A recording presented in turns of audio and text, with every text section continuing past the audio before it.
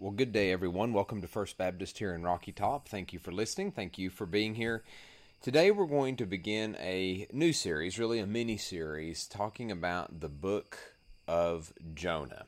And today we're going to be in Jonah chapter 1. You might want to go ahead and start looking for it in your Bible or on your phone. It can be a little bit difficult to find. It's a very, very small piece of scripture, small writing, kind of they're shuffled with all sorts of other small pieces, coupled with some bigger ones, so it can be a little tricky to find as you thumb through the Bible. Thinking back when I was in elementary school, there was a children's book released that I loved. You and I and everyone here have likely heard the story of the three little pigs. Three adventurous pigs reach an age in which they leave the comforts of home, and they set out on their own, seeking adventure and independence. You probably know the story. One pig builds their house out of straw. The second pig builds his house from sticks. And the third pig builds the house out of solid, fortified brick. The first two pigs are careless and inefficient, believing they can just relax after rapidly building their homes, whereas the final pig takes a much longer time and is much more meticulous, but delights in a solid house and a job well done. Before too long, however, a vicious wolf, known as the big bad wolf, eyes the pigs from a hilltop and stalks them, eventually blowing the houses of the pigs with straw and sticks to the ground and gobbling them up like peanuts. But the final pig, the one with the house made of brick, resists the attack of the big bad wolf and eventually bests him when the wolf tries to climb down through the brick chimney. That's the classic story, obviously, with the moral of don't rush through everything, work hard. Hard work pays off. But the book that I loved when I was in elementary school was not The Three Little Pigs, but it was called The True Story of the Three Little Pigs. And this story was told from the perspective of the wolf. The wolf claims in his story that he's been misunderstood. This whole story started when he was making a birthday cake for his dear old granny, and he ran out of sugar. He just needed to borrow a cup of sugar from his neighbor, who just so happened to be a pig down the road who had built his house out of straw. And the wolf also was suffering from a cold. So he goes to the straw house and he knocks on the door with no answer, and then he feels a terrific and terrible sneeze coming on. And before you know it, he lets out this monstrous sneeze, and the house falls to the ground with a dead pig in the middle. The wolf said it would be a shame to let a perfectly good ham dinner to go to waste, so he gobbles up the pig. Predictably, this pattern happens again with the stick house, and then the brick house, where the wolf is finally apprehended and is wheeled off to prison. But the wolf maintains all the while, everybody knows the story of the three little pigs, or at least they think they do. And when we look at the book of Jonah, I would like to suggest to you that most people approach this story the way the wolf thinks other people approach the story of the three little pigs. We may think we know the story, but we may have very little idea what Jonah is actually about. And so for the next few weeks, there are 4 chapters in the book of Jonah. We're going to study this portion of God's precious word and visit this story with fresh eyes. And I hope that there will be some surprises. Certainly, already for me, there have been. Jonah chapter 1, I'm going to read the first 3 verses as we move through this first chapter. Jonah 1, Now the word of the Lord came to Jonah the son of Amittai, saying, Arise, go to Nineveh, that great city, and call out against it, for their evil has come up before me. But Jonah rose to flee to Tarshish from the presence of the Lord. He went down to Joppa and found a ship going to Tarshish, so he paid the fare and went down into it, to go with them to Tarshish, away from the presence of the Lord. So first, before we really dive into this, let's examine a little bit of the context and background for our look at Jonah. Jonah, as I said, can be tough to find in your Bibles. Jonah is considered a minor prophet in the sense that the record of Jonah's prophetic ministry is much more brief than the giant prophets of, say, Isaiah or Jeremiah or Ezekiel. There are 4 chapters in Jonah, and if you look at all the text, take all of it together and put it on a regular piece of paper, you would have just 1.5 pages of Scripture. Indeed, Jonah is a very short story, but it is one of the most sophisticated and intricate stories in the entire Bible. Each verse, each sentence truly has something to tell us, some interesting revelation that through very clever literary devices, the author is telling us under the inspiration of God. Now, if I asked for a show of hands of who has heard the story of Jonah, now I'm not actually doing that, but if I did, and I said, are you familiar with it? Stick up your hand. No doubt many hands would go up. Maybe all of the hands would go up. And then if I asked you furthermore to call out or to jot down some words that you think of when you think of Jonah, we could probably guess some of the things that we would likely hear. Talking about Jonah's personality, we might hear the words stubborn. We might hear statements like Jonah ran from God.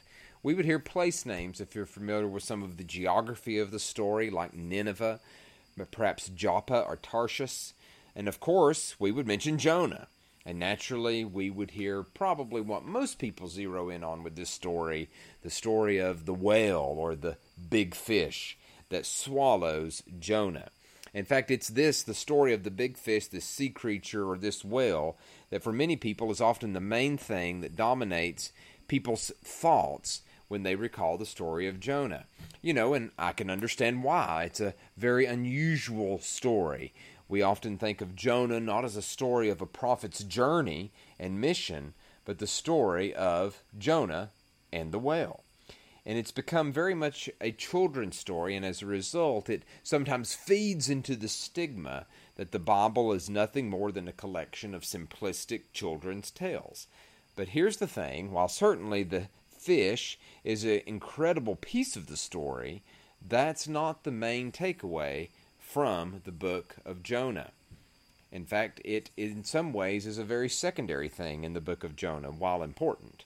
And Jonah is not the hero of the story. If anything, he's far from it. He's actually this anti-hero. He's presented as a cold, indifferent person to the spiritual plight of so many people.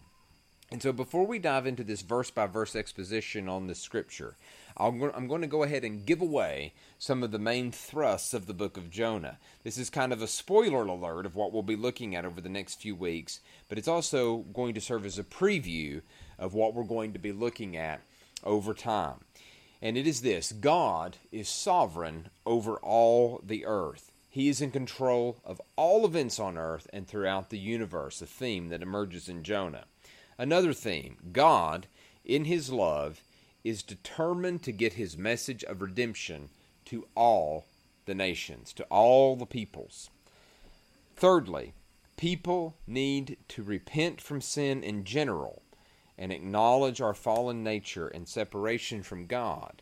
But, in particular, we must also recognize our self-centeredness and hypocrisy.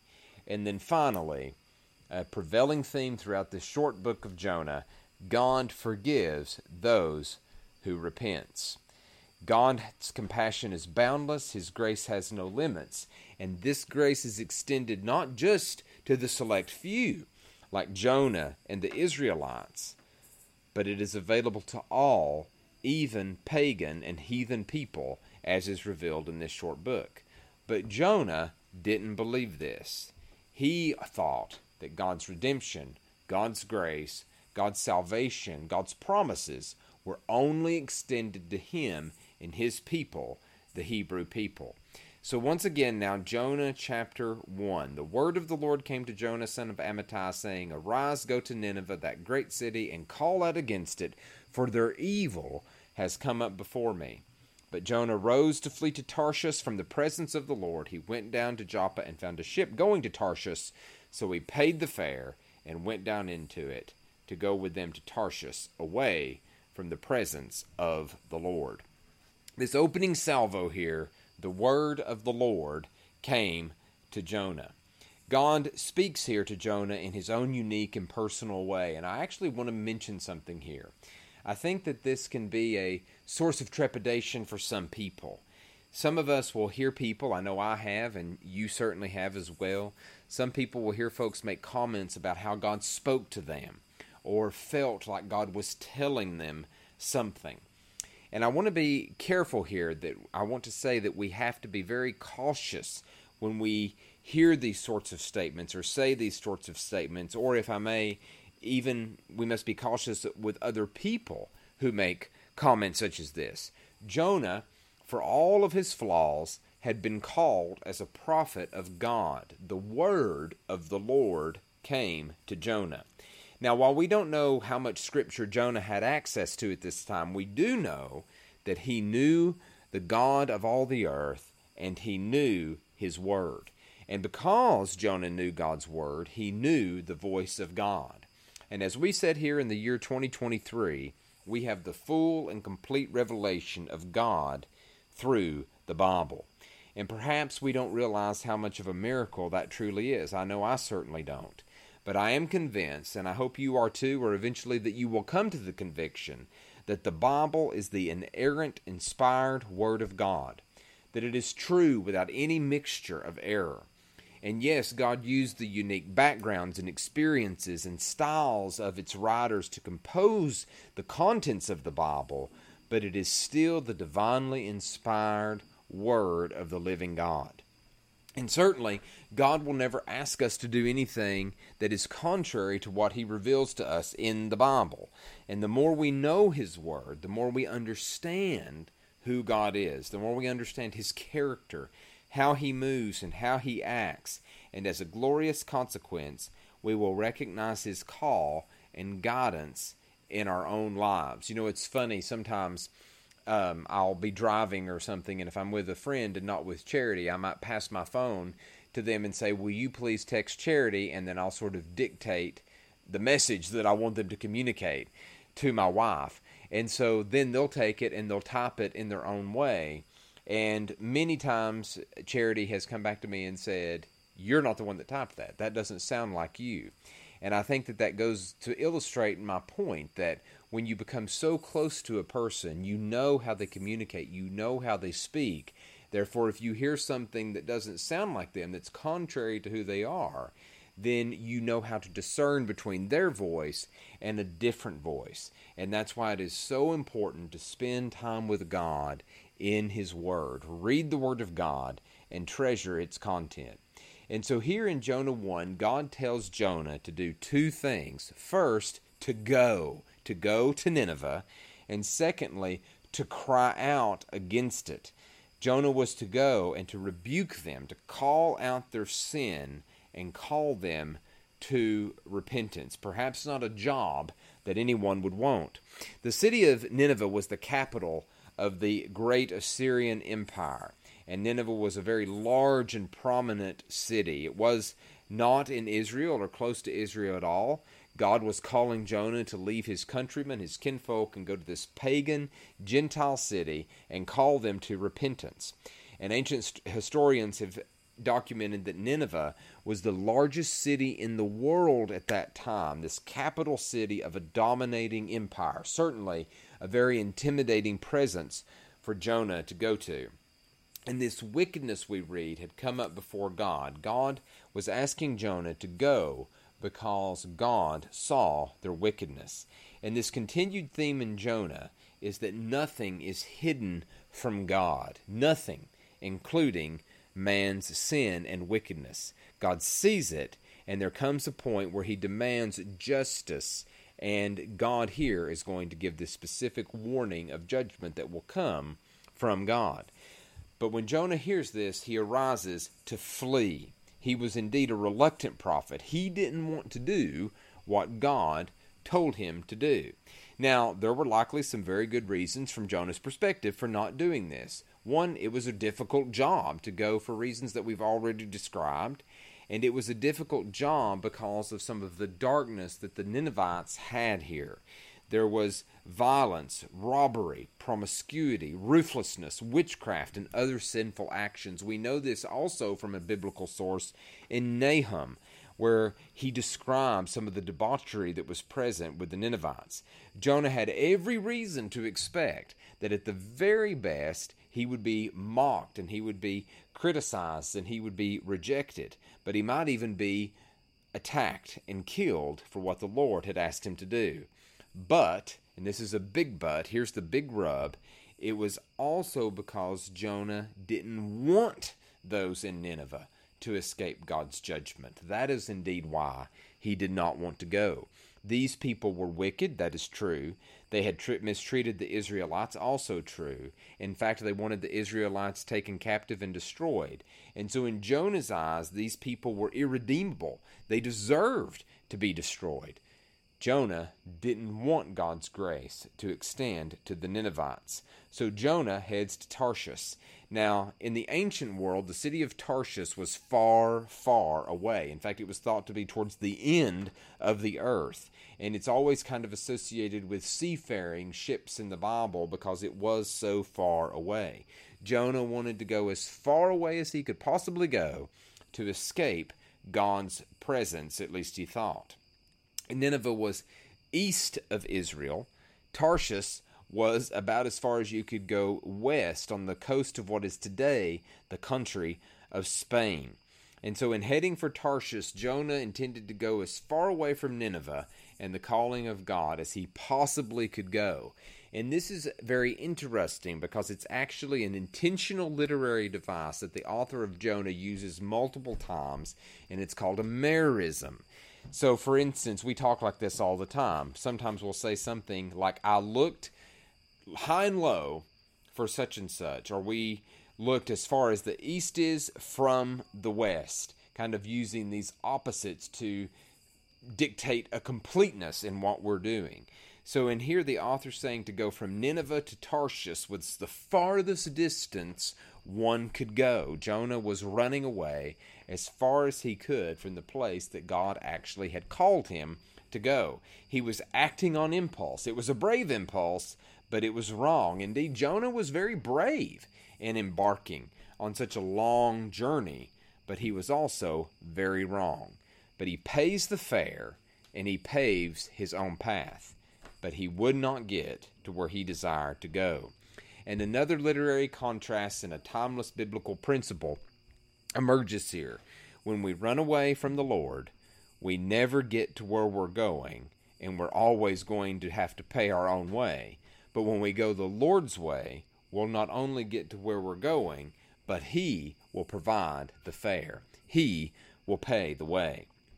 And so we read here that Jonah rose to flee from the presence of the Lord. The presence of the Lord.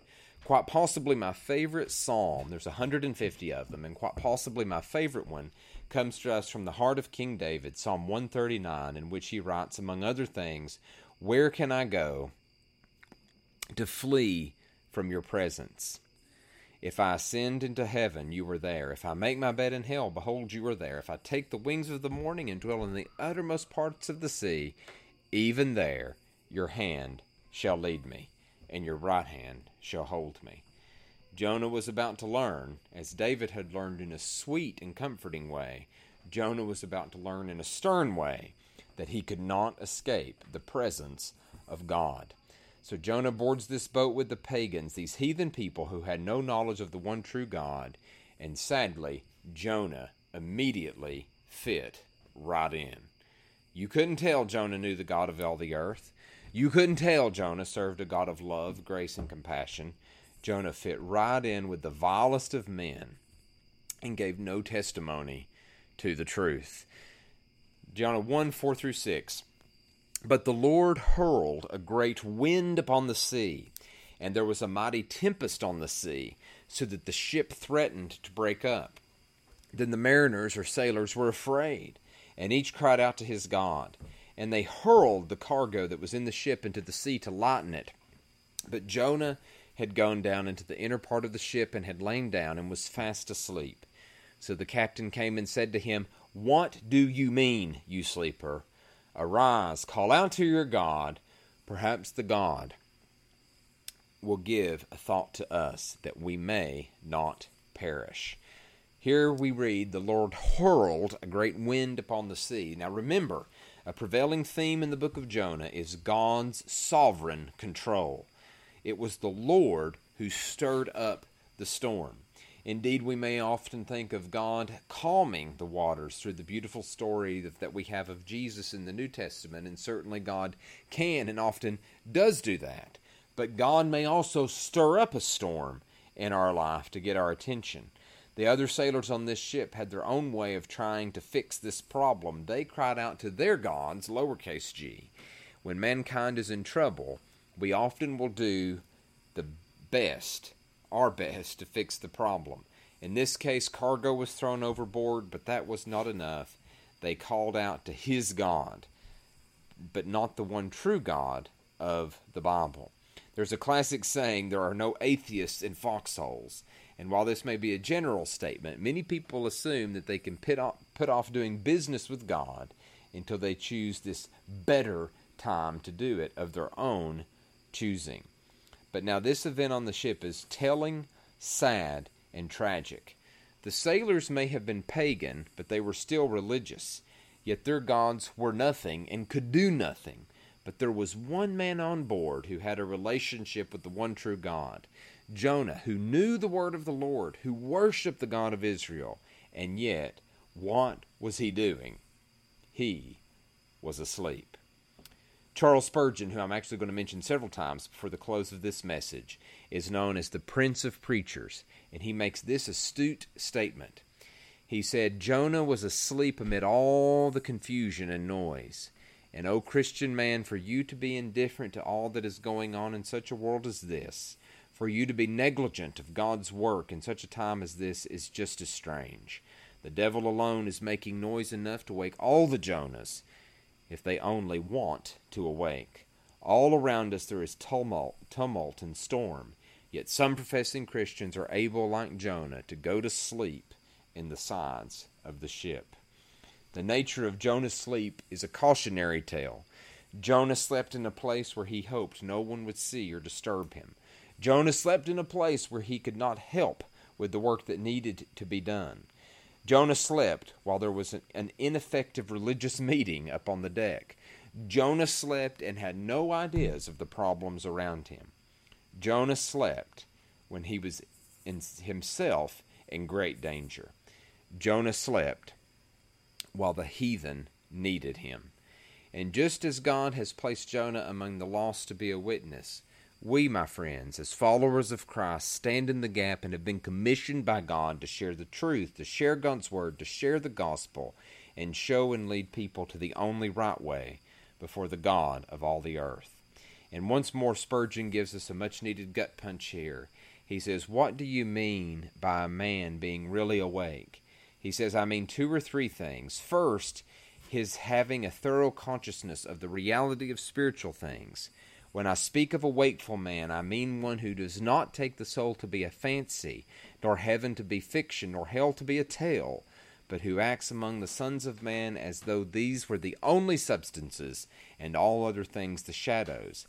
I want men of stern resolution, for no Christian is awake, unless he steadfastly determines to serve his God, come fair or come foul. They find Jonah sleeping, and they say, arise, call out to your God. Perhaps they thought Jonah's God could do something in this crisis. And once again, the sophistication of this great book shines through here again. It was ironic to Jonah that the sailors demanded that he call on his God, because his only reason for being on that ship was to escape his God. Let's finish up by reading this final and more lengthy section here. Jonah 1, I'm going to begin in verse 8.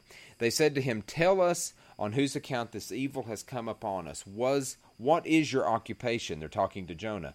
And where do you come from? What is your country? And of what people are you? And Jonah said to them, I am a Hebrew, and I fear the Lord, the God of heaven, who made the sea and the dry land. Then the men were exceedingly afraid, and said to him, what is this that you have done? For the man knew that he was fleeing from the presence of the Lord, because he had told them. Then they said to him, What shall we do to you that the sea may quiet down for us? For the sea grew more and more tempestuous. He said to them, Pick me up and hurl me into the sea. Then the sea will quiet down for you, for I know it is because of me that this great tempest has come upon you. Nevertheless, the men rowed hard to get back to the dry land, but they could not, for the sea grew more and more tempestuous against them. Therefore they called out to the Lord, O Lord, let us not perish for this man's life, and lay not on us innocent blood, for you, O Lord, have done as it pleased you. So they picked up Jonah and hurled him into the sea. And the sea ceased from its raging. Then the men feared the Lord exceedingly, and they offered a sacrifice to the Lord and made vows. Here the sailors discovered that Jonah was the source of the trouble. And they said, What do you do? Where are you from? He said he's a prophet. He tells them who he is, where he's from. He serves the God of Israel. Even an unbeliever who knows some truth about God can sometimes rightly call a Christian to account who's resisting God. Why have you done this? It was the most logical question in the world at the time, even for a pagan to ask a believer. So Jonah gives a solution: throw me into the sea.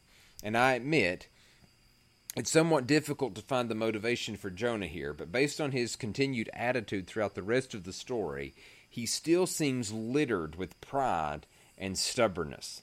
While there may be some compassion for the sailors here, while there may have been some recognition of his own sin, it also seems that Jonah was so determined to not surrender to God that he was willing to be given up to destruction in the sea if it meant not following God. But nevertheless, the men rowed hard, trying to return to land. They didn't want to throw Jonah into the sea. Once again, the pagans were showing more compassion for people than this supposed man of God was. But when all hope seemed lost, they took precautions and they threw Jonah into the sea. And immediately, it seems, a calm comes over the waters. Many believe that the sailors actually come to true faith in the one true God at this moment. But the sailors do not know the fate of Jonah, and for a brief moment, we as the reader do not know the prophet's end. For the timeless takeaways here, I'm going to once more borrow from Spurgeon, as he provided 4 brief but beautiful principles based on the actions of the sailors here. He says, 1, sinners, when they are tossed upon the sea of conviction, make desperate efforts to save themselves. May we pray that sinners are convicted. 2, the fleshly efforts of awakened sinners must inevitably fail. As brilliant as our society is with all of our prowess and advancements, we can never save ourselves. Our efforts will eventually fail, and we must humble ourselves before God.